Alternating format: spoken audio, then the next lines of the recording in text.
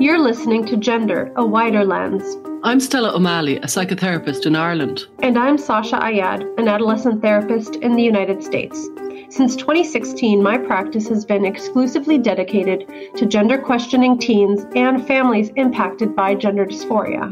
I also work with gender-questioning teenagers, and I facilitated support meetings for families and individuals who've been impacted by gender issues. We're curious about the concept of gender and how it's unfolding in the wider culture. Join us as we look at gender through a wider lens. Helen Joyce has been a staff journalist at The Economist since 2005. She's currently the Britain editor. Previous jobs include finance editor and Brazil correspondent based in Sao Paulo. Before joining The Economist, she edited Plus, an online magazine about mathematics published by the University of Cambridge. And she was founding editor of the Royal Statistical Society's magazine, Significance. She has a PhD in mathematics from University College London. Helen joins us today to discuss her recent book, Trans, When Ideology Meets Reality. We have a fascinating conversation, not about trans people per se, but about gender identity ideology. Here's our conversation with Helen. So, Helen Joyce, today is a really big day for you, actually. We feel very lucky that you are on our program. Can you tell us a little bit about the significance of September 7th here as we record? Well, Sasha, I'm not the world's most organised person, and I can't say that this was on purpose. This was where our interview landed. And then afterwards, I realised I'm out in the US today and Canada today. And guess what? New York Times review, which I had no idea was coming. So that was the most exciting thing that happened for me today. Wow. I can't believe you didn't know about the New York Times review. Oh, no, they're really secretive, and rightly so. They don't want people lobbying the reviewers. Yeah. So obviously the publicists in the US sent out copies to people, but basically they were getting people saying not interested, not interested. And they did mention to me that a couple of people had said, oh, all right, send me a review copy. But I work in a newspaper. I know that most of those don't turn into reviews. And I would never have thought the New York Times would review it. And then there's a review by Jesse Singal, who's a guy I hugely admire and respect. And of course, he's been unable to say a word to me for months because he's known he's reviewing my book and they don't allow contacts. And I've been wondering why the occasional email I send him was going nowhere. That's amazing.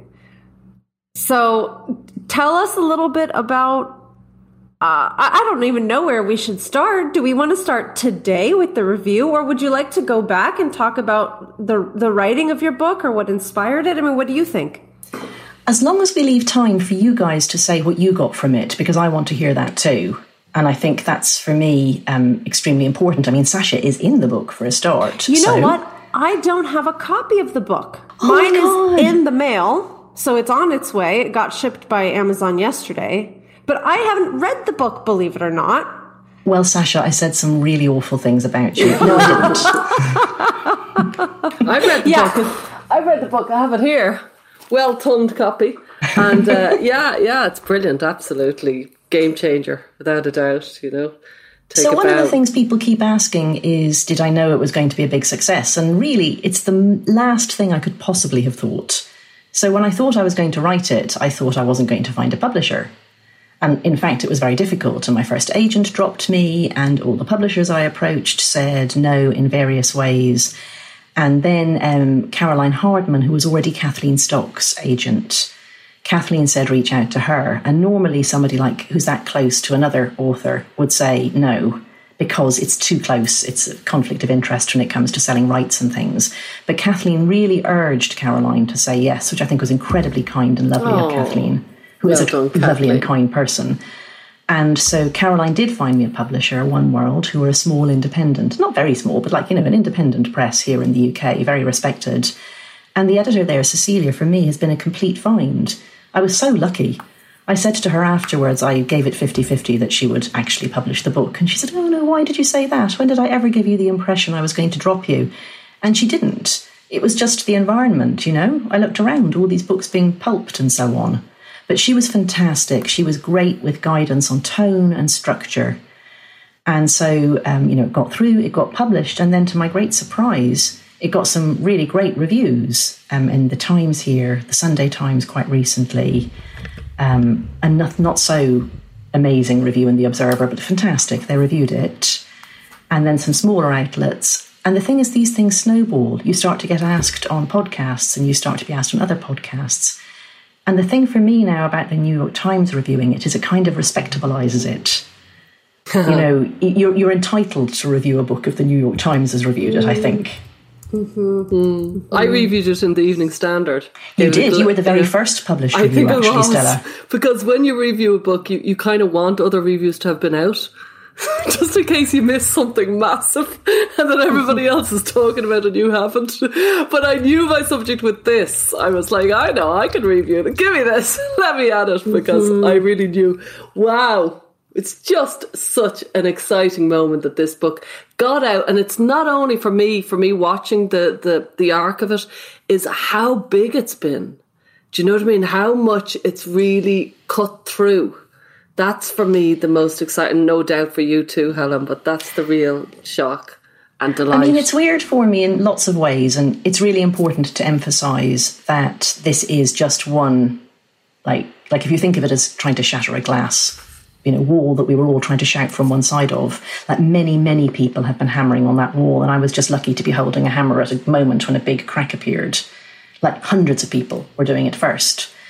And the second thing I think it's really important to emphasise is I'm not a player in this, I'm a journalist. So journalists swoop in and write stuff and then bugger off and let other people do the hard work. So I don't want to set myself up as being some preeminent leader, campaignery sort of character. I'm none of those things. I'm just someone who noticed a news story and decided I couldn't let it go. So that's what journalism is meant to be. And if other journalists who had been doing their job, then we wouldn't have this issue. Jessie Singal obviously being a notable exception. Isn't it amazing how there's something about gender that grabs people and just consumes us? There's something incredibly compelling about the subject. You can see it the same with Abigail Shrier. She's a journalist who just... the very same thing, and is completely absorbed, as am I. I'm not a journalist, but there's something so absorbing about it. I think it's because it's bleeding into everything about society. Because it's speech and politics and things, yeah. Yes, that's right. It ripples out because partly because it's an assault on reality. So when you detach language from reality, all sorts of strange things happen, including things that weren't intended. Like, I just don't think that anybody 20 years ago intended that seriously there will be male people competing in the Olympics as women.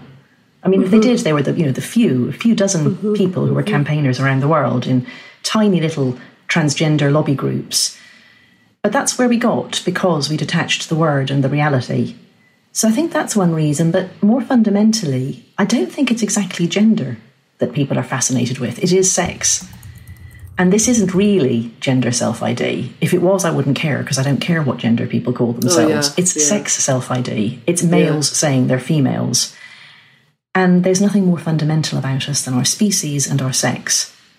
So, you're talking about something that's very deep-rooted, and as soon as people realise that's what you mean, that you aren't just talking about your really great podcast on non-binary, which I must listen to again, I loved it, you're talking about a new category of people, and that's fine. That's like saying, people who are environmentalists. That didn't mean anything a while ago, and now it means a lot. Right. So you could think of non-binary like that, and if that's all people meant, I'd be completely fine with it. Right.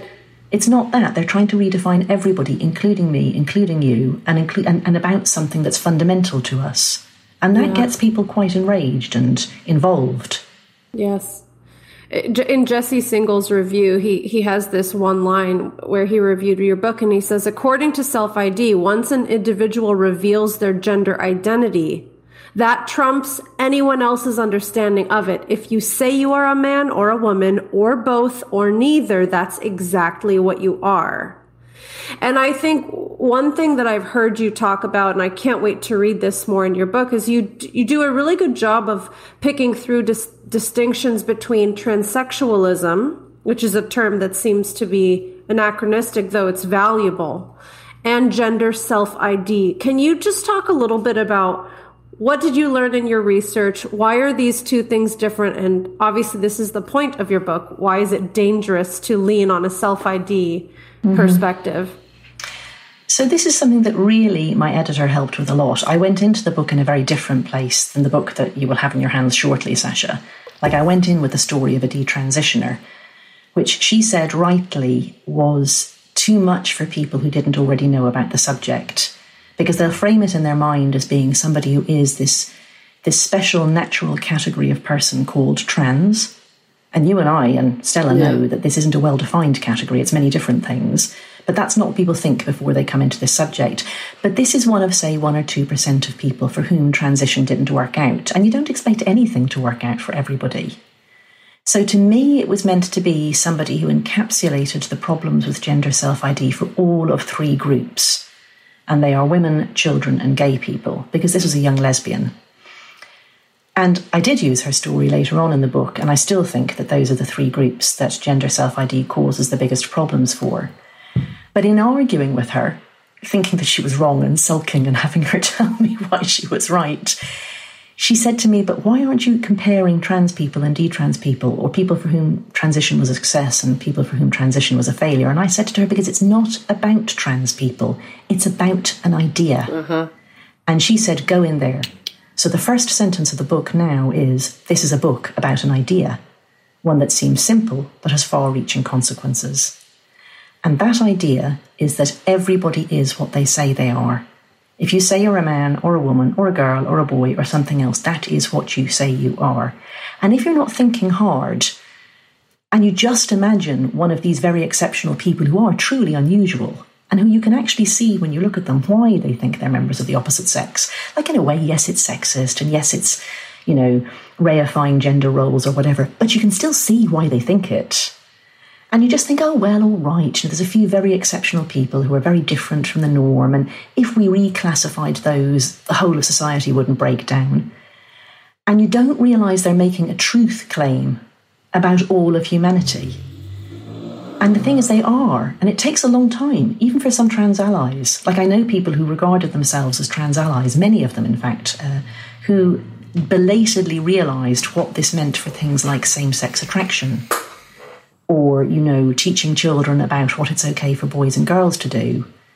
I remember one line in this, which is kind of similar to what your own saying. One line in the book was something like, "This is not a book about trans people. This is a book." This is a book about ideology, and that's where I think that's the kind of sit up and listen moment, because people think you're talking about trans people, and you're actually talking about ideology.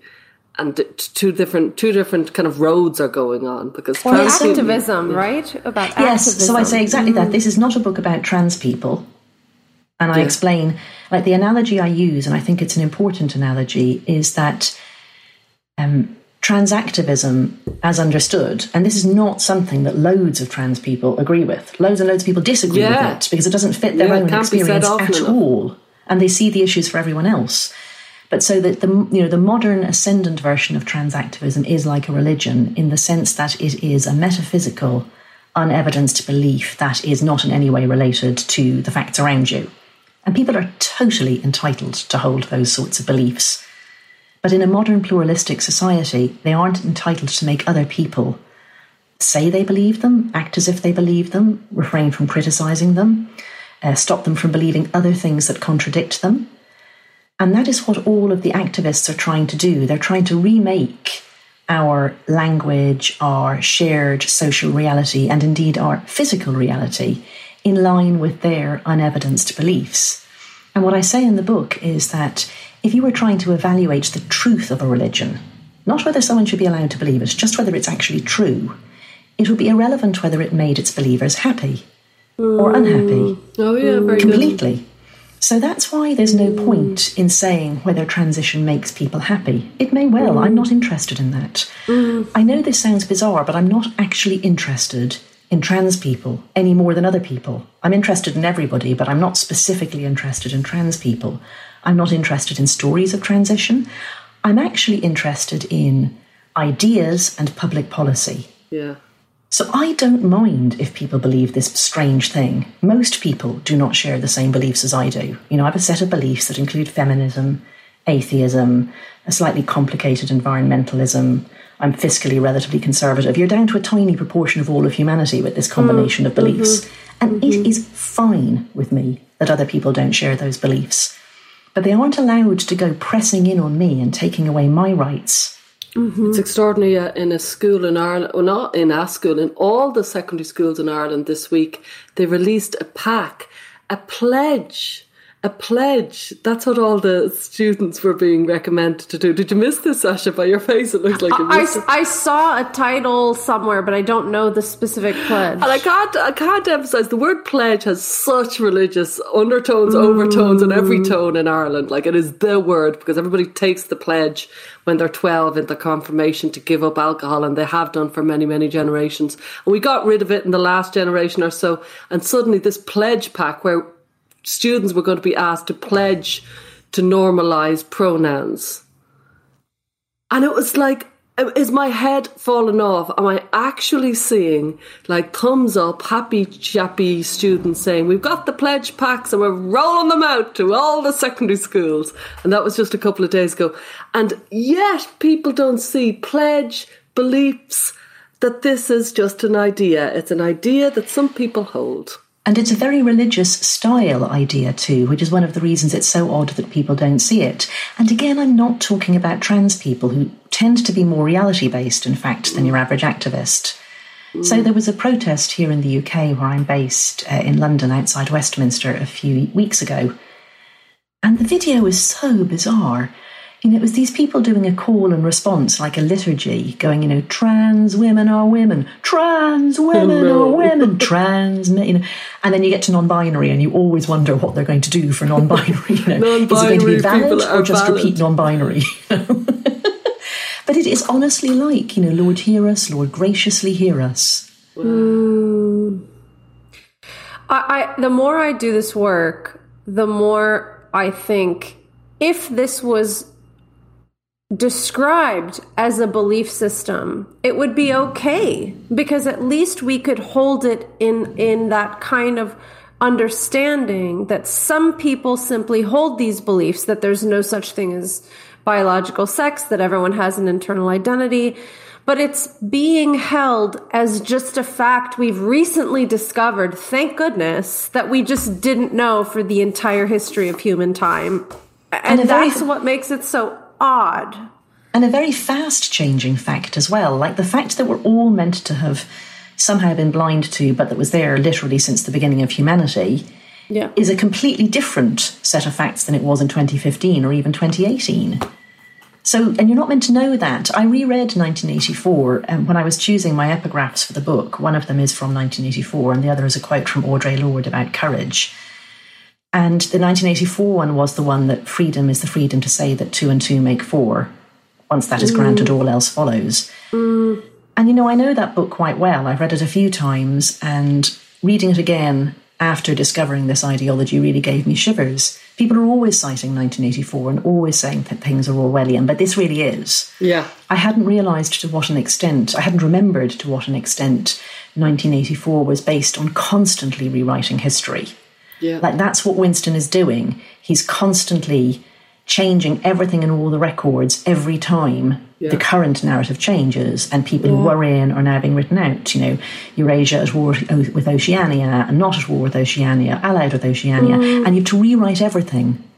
So, you know, if I look back at reviews from even 2010, 2011, 2015, of things that people who still are regarded as on the cutting edge of transactivism, of things that they said or did, they're using language that's now regarded as super transphobic.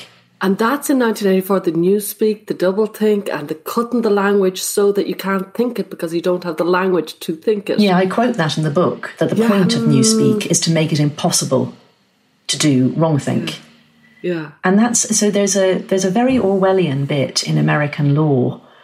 I go into detail in this in the book, Sasha, you'll read it. But anyway, you know the sort of the broad details, the broad outlines, if not the fine details. So at various points, various states and also the federal government have put out circulars or draft laws or whatever that seek to define sex as meaning gender identity.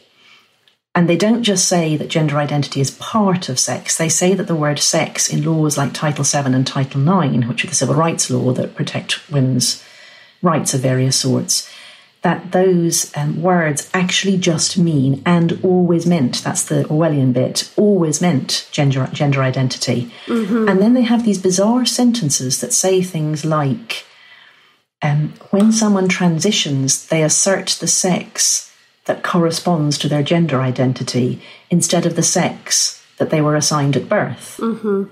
And that's using the word sex in two different and incompatible ways in the same sentence. And so it's doublethink. You have to be able to hold both meanings at the same time in your mind. Yeah. I think sometimes people, particularly, I'm thinking about the context of school, right? And how many schools have adopted this kind of idea as part of their health ed curriculum or their science curriculum. And it's pretty amazing when you really break it down.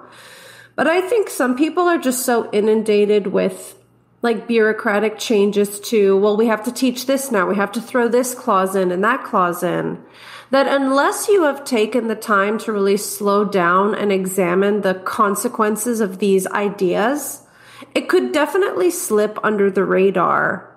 And I mean, I have always felt there was something odd about even the concept of gender dysphoria. And I know that's not what you're writing about here.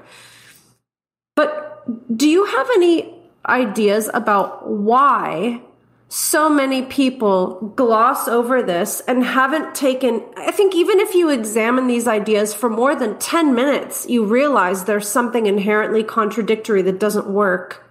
And yet so many people have gone along with it.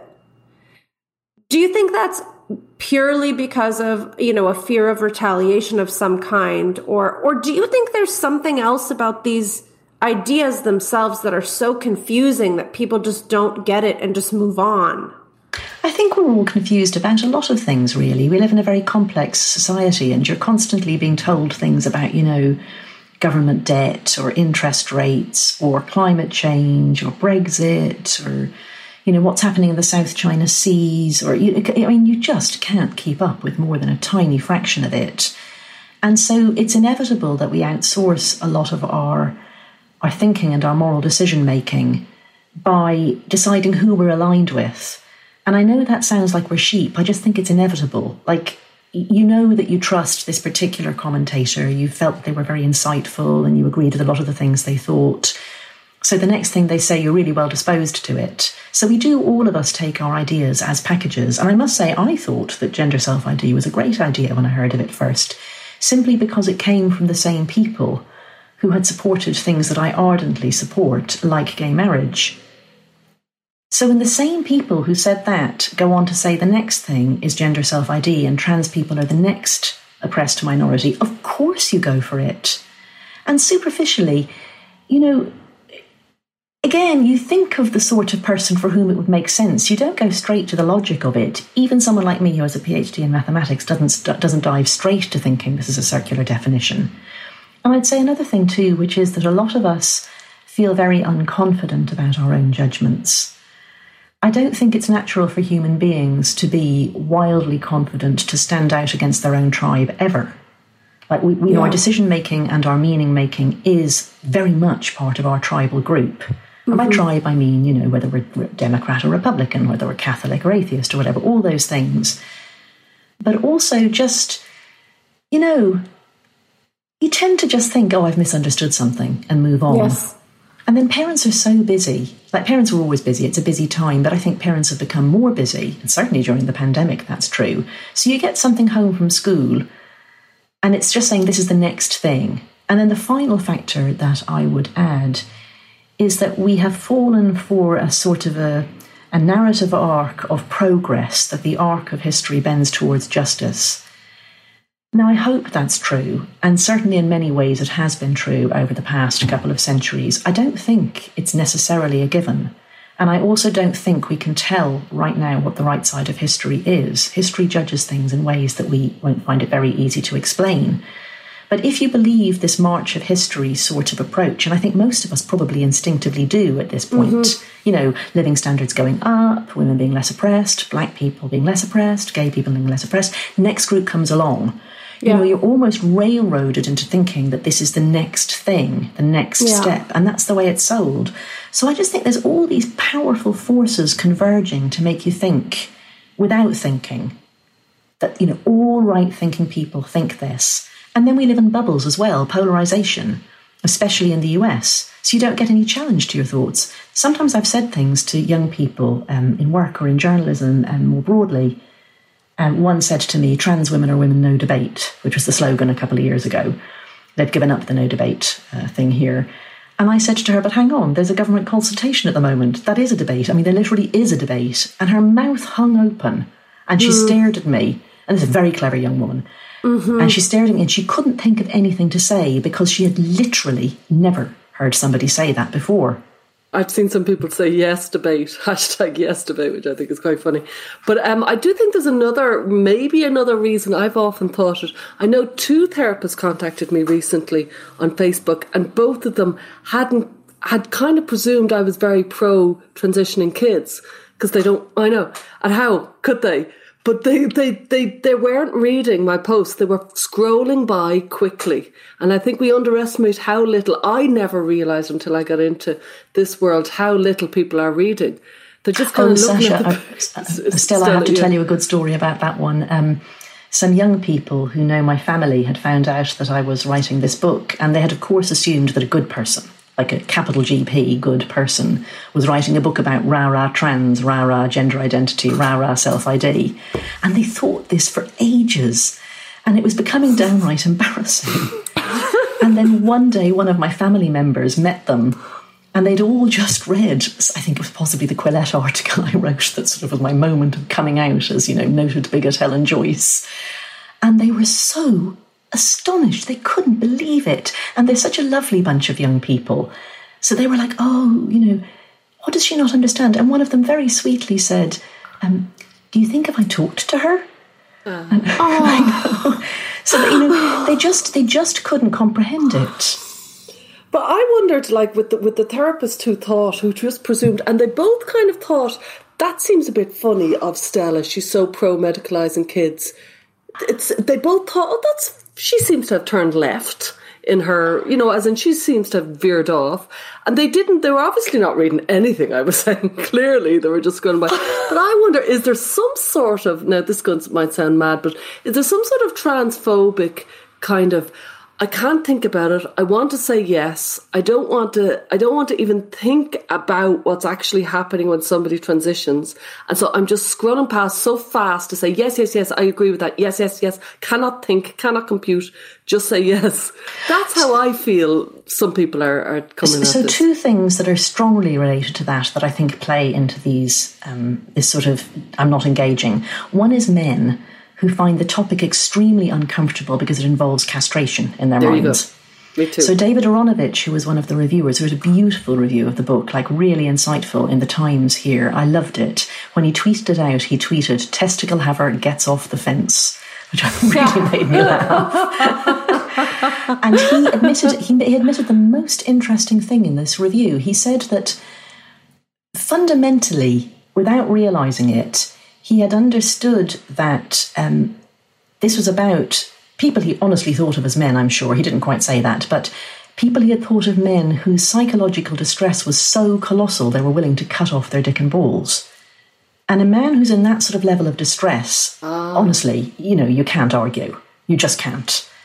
And so that's where he stopped thinking, partly because it was so uncomfortable. He literally said his own deep-rooted castration anxiety stopped him from thinking past that to, in a sort of a level-headed way, did this actually make this person a woman? What would this mean for women if you said that made them a woman, etc., etc.? And by the way, they're not actually castrating people. So that's a huge thing, I think. And I'm talking about well-meaning men who are not phobic about anyone here. In their minds, it's linked to castration. Men who are willing to get castrated really are the people you must be the most sorry for in the universe, literally. Uh-huh. And then, what was the other one I was going to say? Yeah, and then I think a lot of people are actually very uncomfortable with gender nonconformity or sex nonconformity, however you want to think of it. Especially they dislike men who break the rules of masculinity. And this includes lots of men who are ashamed of feeling like this. Mm-hmm. They don't want to be that bad person, but the fact is they find a lisping, foppish gay man kind of contemptible and, unpleasant and weird. They'll say things like, but why do they have to lisp? And in fairness to the butch lesbians, there's a strong response to, why does she have to be standing like that? There's a real. But I think they're a bit different. Yeah. So I'm only talking about men here because I think, it's men who commit really all the transphobic acts nearly. Like if that's who is violent towards gender non-conforming people of both sexes. But let's just think of this man. Now, if he's a bad person and he hasn't examined himself in any way and he doesn't stop his bad desires, he may actually be a gay basher, or he may be somebody who thinks corrective rape of lesbians is a good thing or something like that. But I'm talking about someone who is a good person and who's ashamed of their baser instincts and ashamed that there is this group that they understand are oppressed. And, to be fair, trans people do suffer a lot of grief, as very, very effeminate gay men do, or as very, very butch lesbians do. So they're ashamed of feeling like that. So they shy away from the topic. And I think they sort of expect women to kind of deal with it.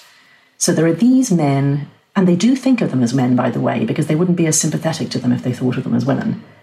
There are these men who, for whatever reason, are kind of a bit contemptible and weird and are doing this thing that no real man would want to do, and cast them out of the class of manhood, put them into the women category, let women sort it out.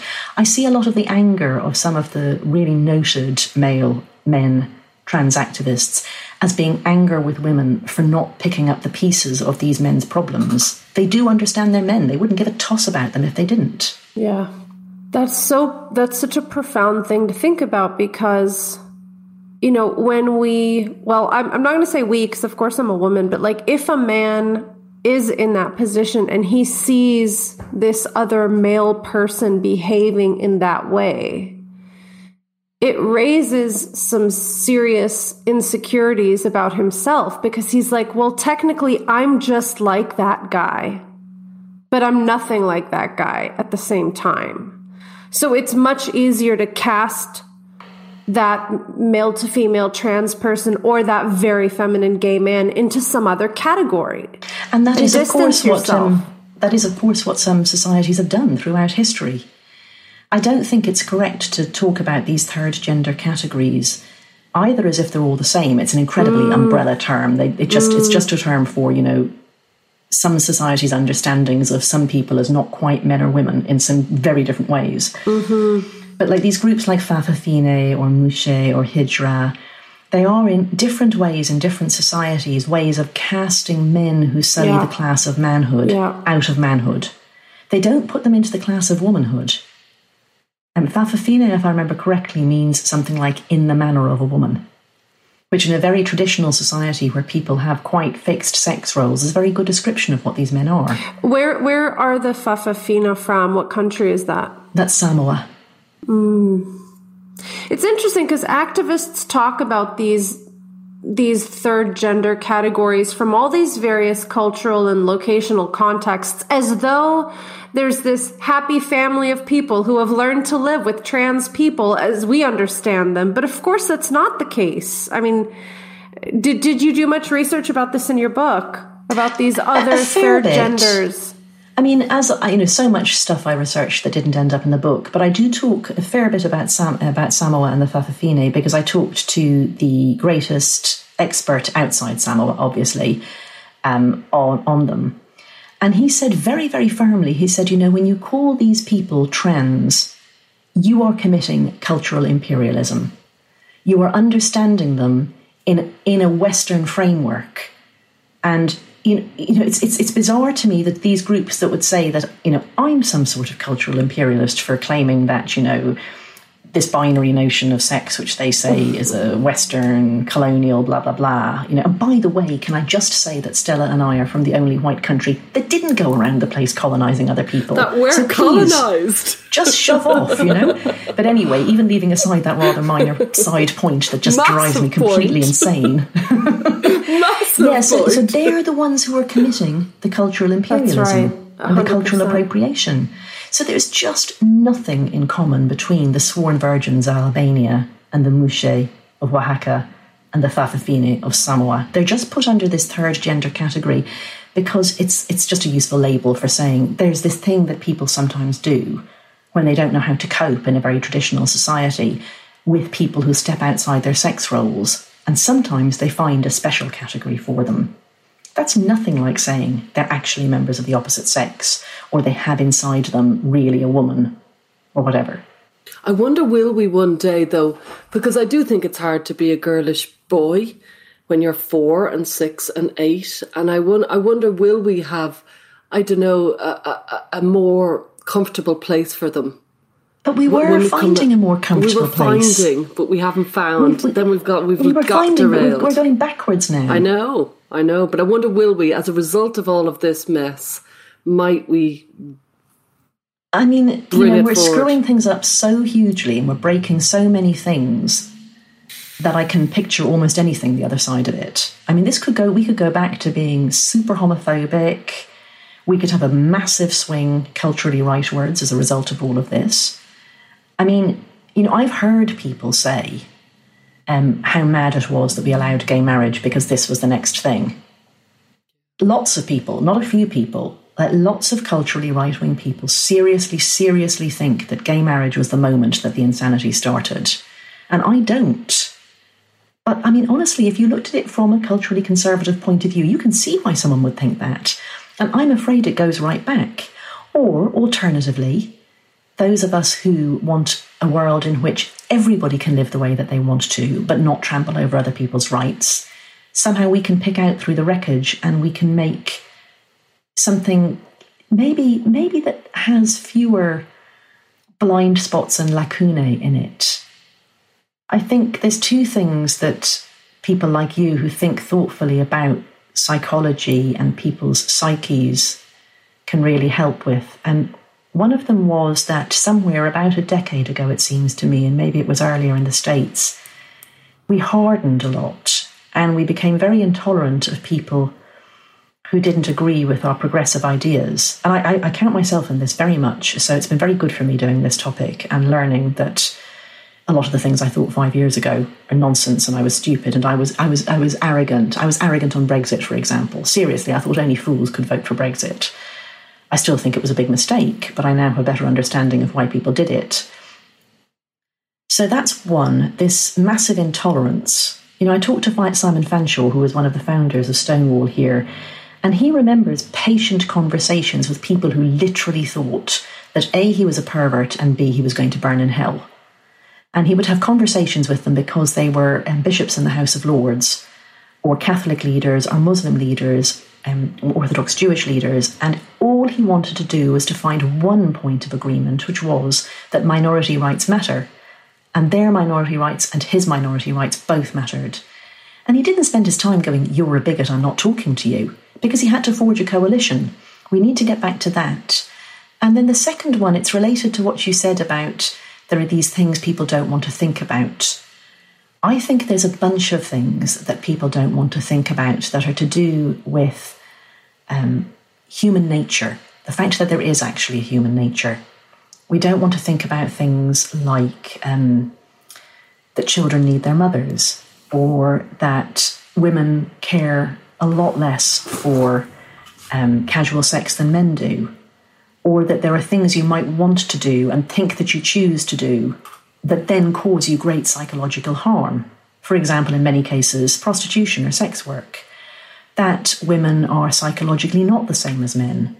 All these things that we thought that we could ignore because in our world they don't fit. They don't fit in a society, a capitalist society that's organised the way ours is. By the way, I'm not anti-capitalist. I just mean, the way we've organised this world. But we can't stop thinking about these things forever because this is where it's got us to, this reality-denying place. We were in this place where we thought we're going to make everything fair. We're all going to be very liberal and tolerant. We're going to make everything fair. We'll all be happy because everybody's the same. And this is the kind of finger wagging kind of diktat that we were all to follow. And then testosterone and estrogen was going to be ignored because that makes us not the same. And children are baby adults suddenly. They don't have their own special needs. It's like developmental psychology is forgotten, or child safeguarding is forgotten, or the parent-child or mother-child bond. And then you start to think of people as Lego people, that bits can be switched in and out, or that you can do things and not have an impact on you, that you can choose to sell yourself without feeling a way about that, or that you can have, mindless sex and not have it affect you. And maybe you can. I'm not saying everybody's the same. That's my point, in fact. There's also a kind of techno-optimism that's part of this picture too, because those questions about human nature that you're talking about, we can ignore them temporarily when we have technology to kind of push them away. And we forget that actually they will always catch up with us and there's no way to fully escape those human nature issues.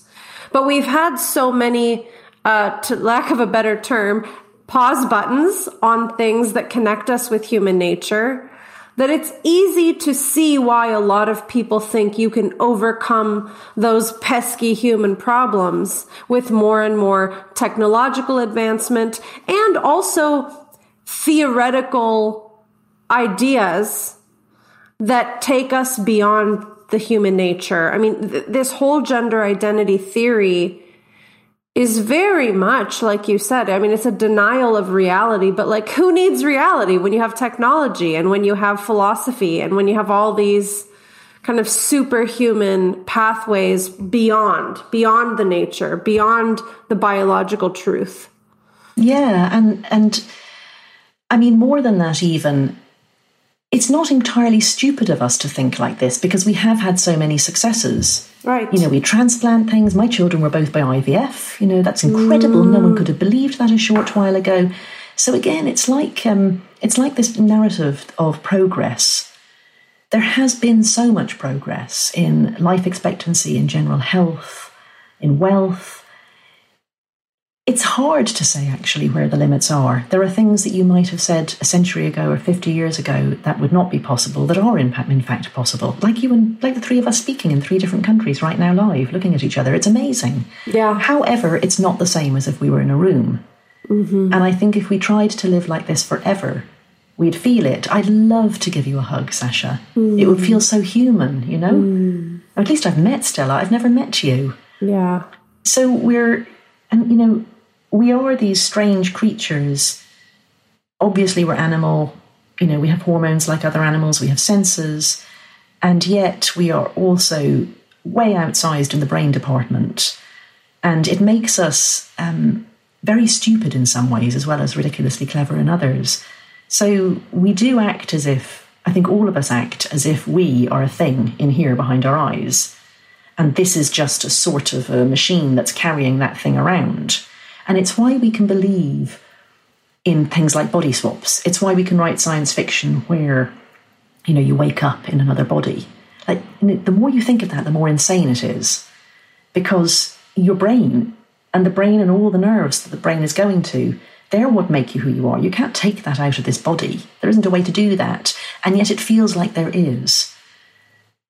So if that's what you're sort of predisposed to think we are, it's very easy to see how you could start to think about, changing bodies, pausing puberty, cutting bits off and, inverting penises. The very first time I wrote about this subject, I wrote a piece that was nothing like as critical as I am now of gender activism. But I tried to state as clearly and simply as I could what was involved in gender surgery, male to female, as they say. And I said removing the inner parts of the penis and leaving the nerves and skin and inverting it to create a simulacrum of a vagina. And I got a very angry letter from a reader saying that it wasn't a simulacrum of a vagina. What was an unpleasant thing, that wasn't me to say. Trans women were women, it was a vagina. And I'm like, I don't know what sex you are, but, you haven't had a good poke around down there, if that's what you think. this is an amazing, amazing organ that can stretch to accommodate a baby's head and then shrink back, and that causes pleasure and all sorts of things like that, self-cleaning. Mm-hmm. And it was just indicative to me, I've remembered that many times since, of a sort of a thought process where we really are some variety of Lego. I know you did a huge amount of research in the book. It's obvious from reading it. It's kind of self-evident. Did you come to any conclusions whether there was any sort of, I know a lot of people talk about the Denton's document and stuff, was there any sort of kind of strategy to kind of create this gender explosion? Or was it inadvertent? I watched the first documentary on trans. I was telling you about it, Sasha, called A Change of Sex, 1980, George to Julia. Phenomenal. I really recommend this to everybody. I really recommend this. Series 5. And, it's extraordinary. It's over 20 years. And I'm just segueing into it because it's so interesting. In 1980, he transitioned to a woman.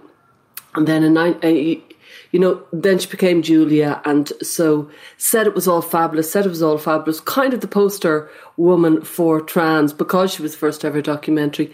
And then in 1994, 14 years later, it emerged that only a matter of months after the transition, there had been a complication in their surgery, and actually the vagina had never been used. And she had kept this a secret for 14 years because she wanted other trans people. She didn't want to turn off trans people. And so she kept this secret. It just seemed so wrong-headed to keep such an important piece of information secret. And then the producer said, and did you become the woman you thought you'd be? And she kind of sadly looks at the camera and goes, no. But, you can see why, the shame. Yeah, it was a very... And then by the end of it, 1998, she's running the bar and she's right up there and she's doing her own thing. But I think you can really see she's left gender behind. She doesn't care whether she's a woman or a man. She's just running a bar and trying to success. That's how I saw it. Yeah, it looked like she'd left it way behind.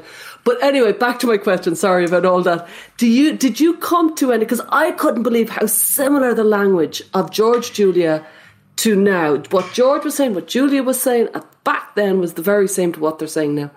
My true self, how I identify, all the language was the same in 1980, and I didn't realise that. So I think you could answer sort of no and yes to that question. I certainly don't think that there is a shadowy ideology or a group of people pushing this or something. There's a very funny book called The End of the World is Flat that's just come out here in the UK, and it's a parody on Stonewall in effect. Yeah, by Simon Edge. I do recommend it to people. So of course I do. I've got a blurb on it.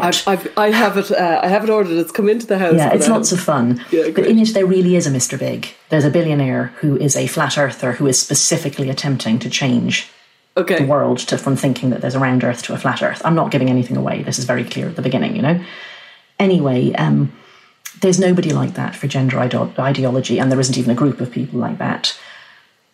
What it is it's something called survivorship bias in the way that people think.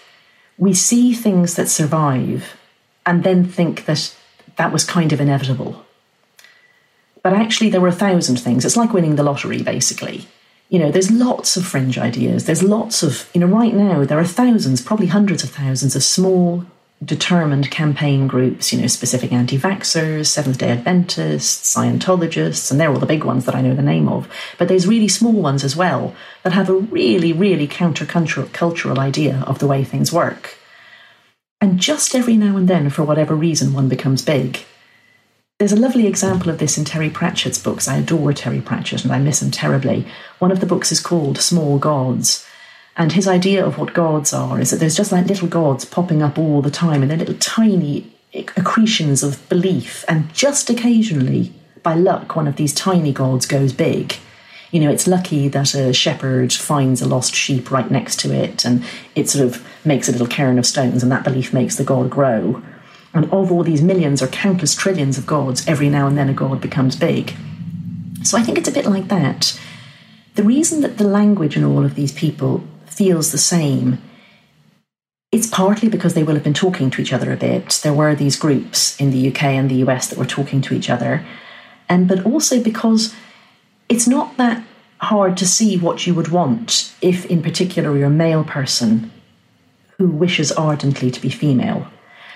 And I know that sounds like it should be symmetric, and I should be saying, or a female person who wants to be male. But I'm going to detour about that in a second, just finish this thought.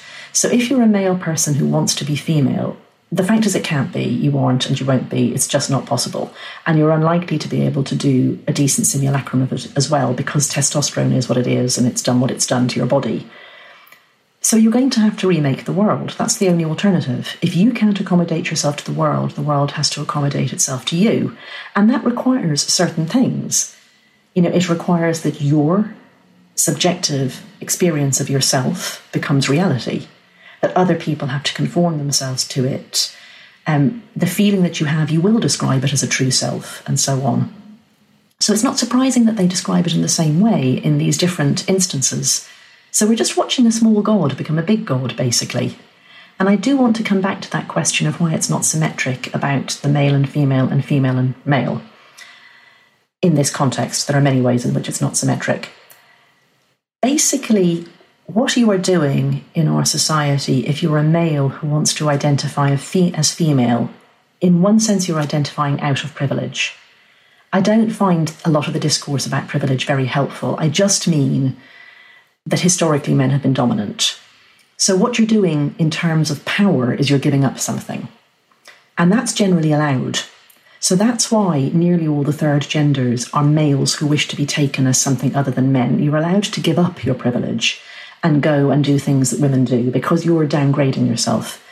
If women were allowed to identify to be men, we'd all bloody do it. And then you could inherit the farm, you could be the one who gets to boss people around, you wouldn't be married off, you couldn't be beaten, you'd be the one who get to be looking after the kids, etc., etc. It's fascinating that they did the so that the earls and the dukes couldn't. That was the only. Tell us about that. Just after. Yeah. So the Gender Recognition Act of 2004. It's not a well-written piece of legislation, but it did try to state the situations in which you were changing your legal sex, and it makes a specific exemption for inheritance and landed titles and the aristocracy. So if you're a girl who would, if you had been a boy, inherited the title, in other words, it's primogeniture, yeah, it specifically exempts that. So it says, that if you change your legal sex from female to male, that does not change your position in any inheritance situation. God damn it. There goes my whole life plan. So, the only example I looked at of a third gender that was female to male in traditional societies, it really illustrates the point. So what the Fa'afafine do in Samoa is they can wear skirts, they can put flowers in their hair, they go into dancing, they move and dress as women, they take male partners, and those men don't think of themselves as gay. And it's allowed. Which, homosexual relationships between men who identify as men are not allowed. But what the Albanian sworn virgins are, is they're women who are allowed to take the status of male for the purposes of inheritance or to get out of an arranged marriage. So these are highly patriarchal societies where inheritance goes to sons only. So sometimes a family that has no sons will nominate one of their daughters to be the son so they can keep the farm or the land. And also it's a society where marriages are arranged very, very young. So if a woman grows up and it is simply inconceivably terrible to her that she would marry this man, she can't turn him down because that would start a blood feud, and her brothers and his brothers would start killing each other and the whole families would be totally slaughtered. But she can identify as a man, and that allows the man to, without losing face, break the engagement. So what this rare example does is it shows you that when women are identifying in traditional societies as men, they're doing so in a way that it's not because they think they're men in some sense. It's to get out of some strictures on women, and mostly women aren't allowed to get out of strictures on them. It's only in special circumstances they are. Whereas the men are accepting giving up privilege. A Samoan man who becomes a Fa'afafine is giving up male privilege. But he's doing it because then he can express himself in ways he finds comfortable, and also he can have gay sex. So much to think about, isn't it? I never see sex so clearly as when I look at people who deny sex entirely. When you look at trans women, hectoring women and demanding entrance and saying, "What do you mean I have to ask? This is mine by right." They never look more male. I know. Yeah, I so know. I mean, and if I look at a sworn virgin of Albania, I should say this has really pretty much died out, this custom. This is an older custom. Yeah. When I look at these stories, it's like you see women in the patriarchy drawn more clearly than when you look at other women. And when you see what a Fa'afafine is opting out of in Samoa, you see what it means to be a man in that society, Yeah. It's just endlessly fascinating to me. Was there anything that you really wish could have got into the book, although I find it completely comprehensive, or would have got into the book, or you wish it stuck in? Yeah. I had this quite structured approach, which was, as I say, very much helped by my editor. So it was really women, children and gay people. And she said structure it as, the history and theory, what this does to children, what this does to women, and what this does to society. I didn't need to pull out the gay people because that kind of got woven in. Some of them are children, some of them are women, that sort of thing. And what would not have fitted in that structure is spending a lot of time talking about what I think are the ROGD boys.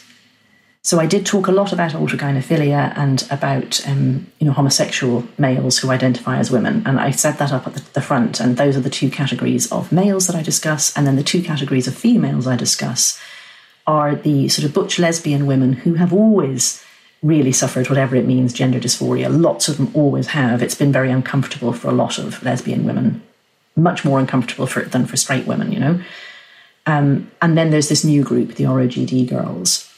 But what I didn't appreciate really until I'd finished the book is the extent to which there's a new group of trans-identifying teenage boys. And I think both of you have done a lot of work on that. In your defence, they've shot in like a rocket in the last year or so. So that I'd say by the time you were literally finishing the book, those numbers were starting to escalate at a very fast pace. But I feel that, they are in the place that the detransitioned girls were a few years ago, of feeling completely voiceless and feeling that even people who should care about them seem not to. Yeah. I feel I've let them down in a way.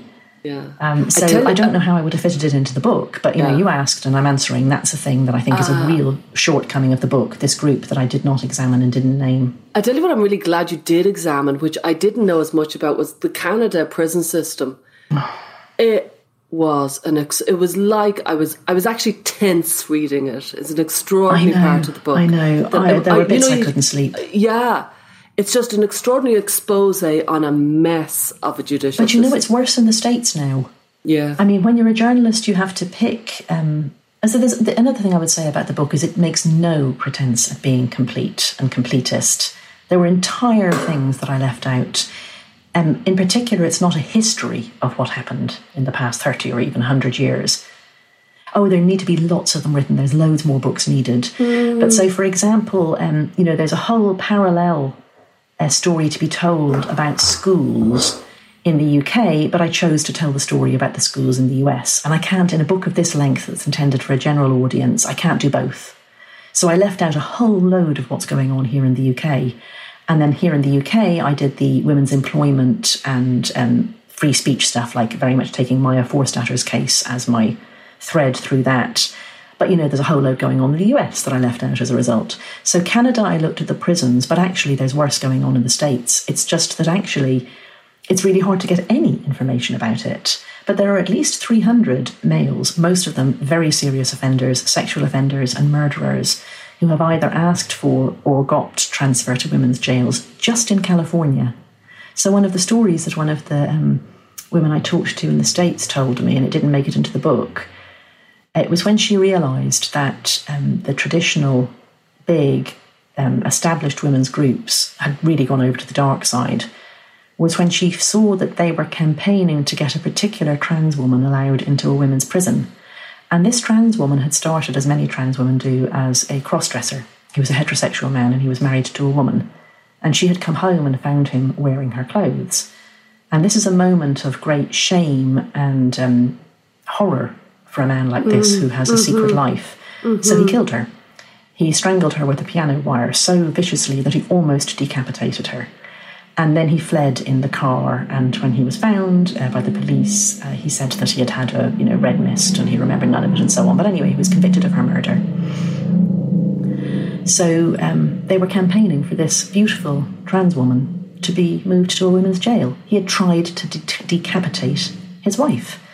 You just think, you call yourself feminists, and you're trying to put the most brutal murderers and rapists of women into women's jails. I still can't get over that, Sasha.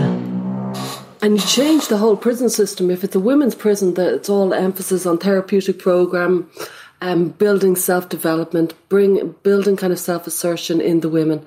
You bring in trans women who have a completely different kind of demographic and completely different crimes. And so it doesn't. So you make that point in the book. It doesn't suit.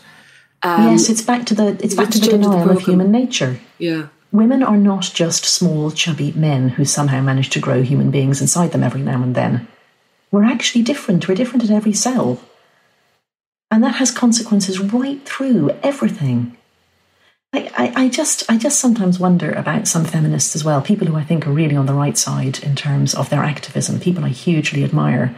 And then I hear them say that, male violence is socialised. Mm-hmm. There has literally never been a society in which men have not committed nearly all the violence, most of it against each other, by the way, and nearly all the sexual violence.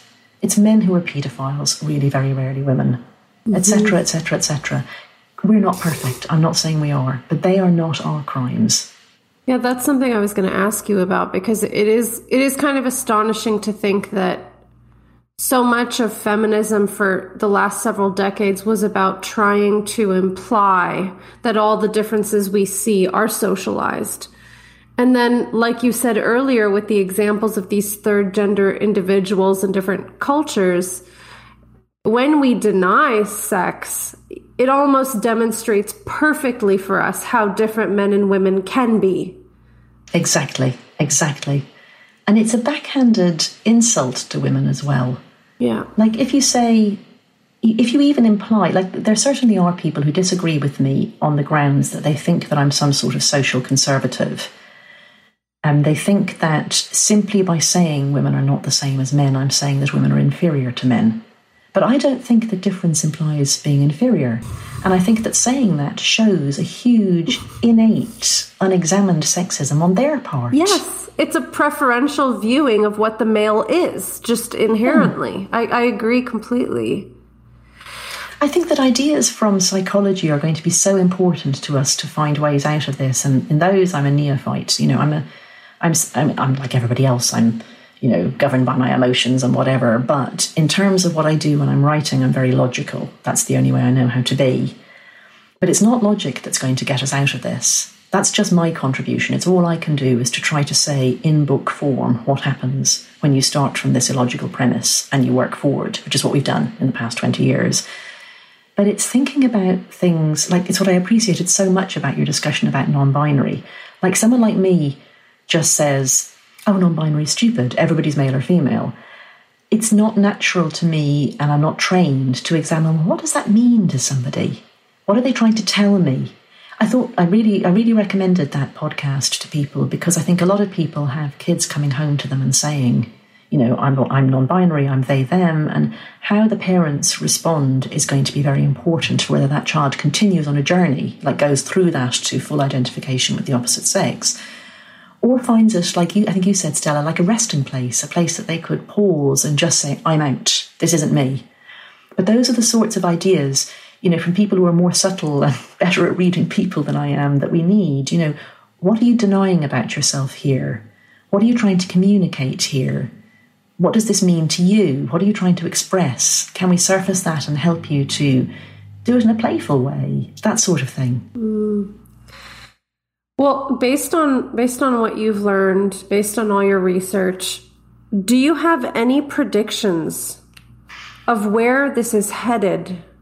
Do we have any reasons to be hopeful? Do we have reasons to run and hide in a bunker? Where do we go here? I'm very worried about the US in particular because you're a country that has a stellar track record of painting yourself into corners. So what I mean by that is that there are policy choices that America makes and has made that it then doubles down on and trebles down on and gets to a point that it's not possible to reverse them. So at this point, you couldn't very easily, or indeed at all possibly, bring in gun control because there's just too many guns. The fact is you've now got to try to live with a situation where every criminal has many guns and easy access to guns. No other developed country has got itself into that place. Every other developed country brought in gun control before you got to that point. And it's the same with healthcare. No other developed country allowed healthcare to eat up anything remotely like the same amount of GDP before it made sure everybody had it. And now you've got these enormously expensive medical costs and you've got these huge lobbyists, so you're not going to be able to get a good solution. I just don't think it's available to you. I'm a bit afraid that you're going to get to a point where you've put gender self-identification into federal law, or at least into lots of states' laws, and it's become the way things are. The fact is that women just can't have privacy in public. There are no women-only spaces. Men really can perform, voyeurism and flashing at will in any space they like. That's a woman's space and so on. And then it's very hard to see how you'd get back out of that because it's very hard to take away rights. And I say rights in inverted commas because it's not a right, but anyway, it's been given as a right. I'm much more hopeful here in the UK because we haven't passed any really shitty law. But I mean, there's a huge amount of work, huge, just to get back to where women were in, say, 1990. So the hope, I think, though, is that a really brilliant movement has been forged, and lots of women who aren't academic feminists and aren't right up their own arses like so many academic feminists are starting to think about, what does it mean to be a woman? What are the things that women care about? What does it mean to look after elderly people? All of those sorts of real-life things that academic feminists used to care about and have abandoned. So that's my hope.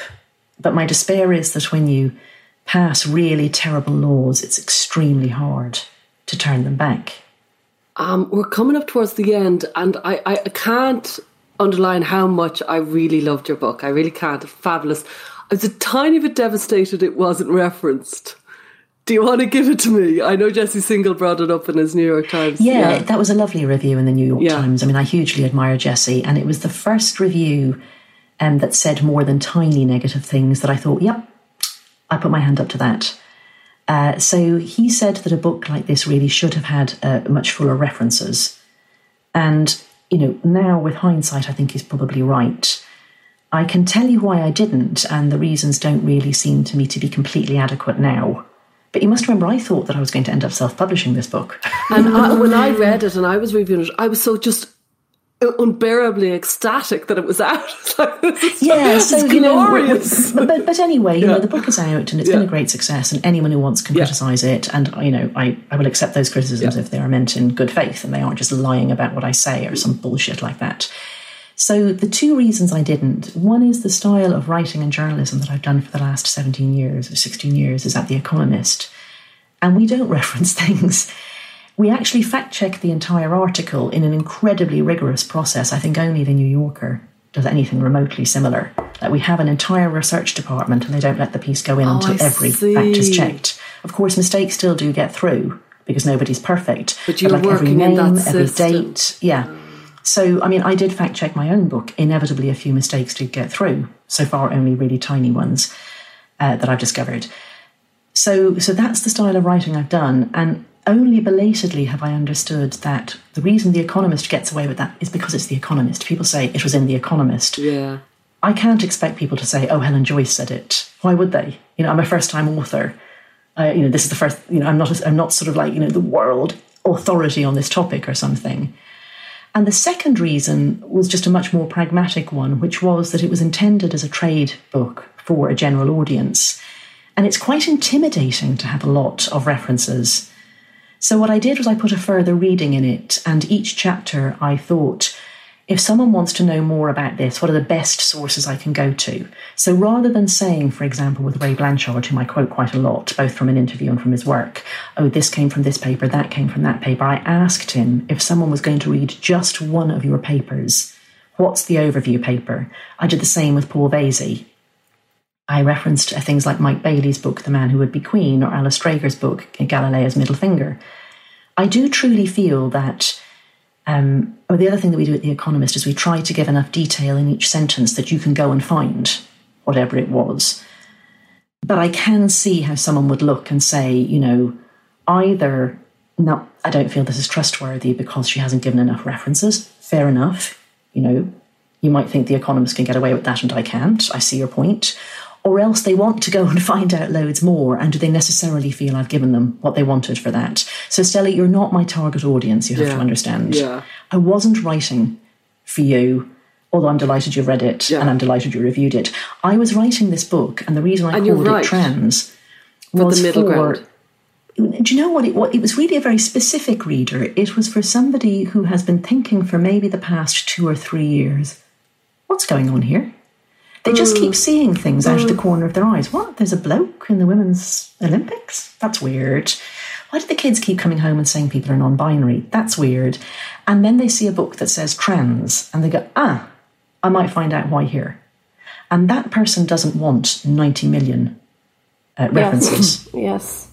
So there you go. That's my explanation. I do really understand why somebody might feel that I should have done it differently. Well, Helen, I cannot wait to dig into your book. And would you be willing to come back on and chat with us more once I've highlighted, annotated, bookmarked? Sasha, I would talk to you and Stella for hours. I cannot come on often enough. I love this podcast. I love you both. Stella's throwing my book around. Oh yeah, I was just going to show you. Look at all the little turn downs. Can you see? Oh, I'm sure. It's like, and Henry said to my husband, said, "What the hell have you done to this book?" And I was like, "Oh, there's loads of things I have to look back on." It's like every Sasha, page is carefully turned down. I can't wait till we can travel again. I know. Oh, I know. It would be so nice to give you that real 3-dimensional hug that you talked about. Yes, and to hand you a signed copy. That's what I want to do too. I would love that. Well, thank Helen, you for having me on. Thank you so much for joining us. Yeah, we're honoured. I've loved it. Thanks for joining us this week on Gender, A Wider Lens. This podcast is partially sponsored by RIME, Rethink Identity Medicine Ethics. RIME is a nonprofit organization dedicated to improving the long-term care for gender-variant individuals. Visit rethinkime.org to learn more. If you found value in our show, please review us on iTunes and subscribe so you never miss an episode. And you can follow us on Twitter, Facebook or Instagram. Just go to our Linktree. That's linktr.ee/widerlenspod. Our discussions are for educational purposes only and are not intended as a substitute for mental health services.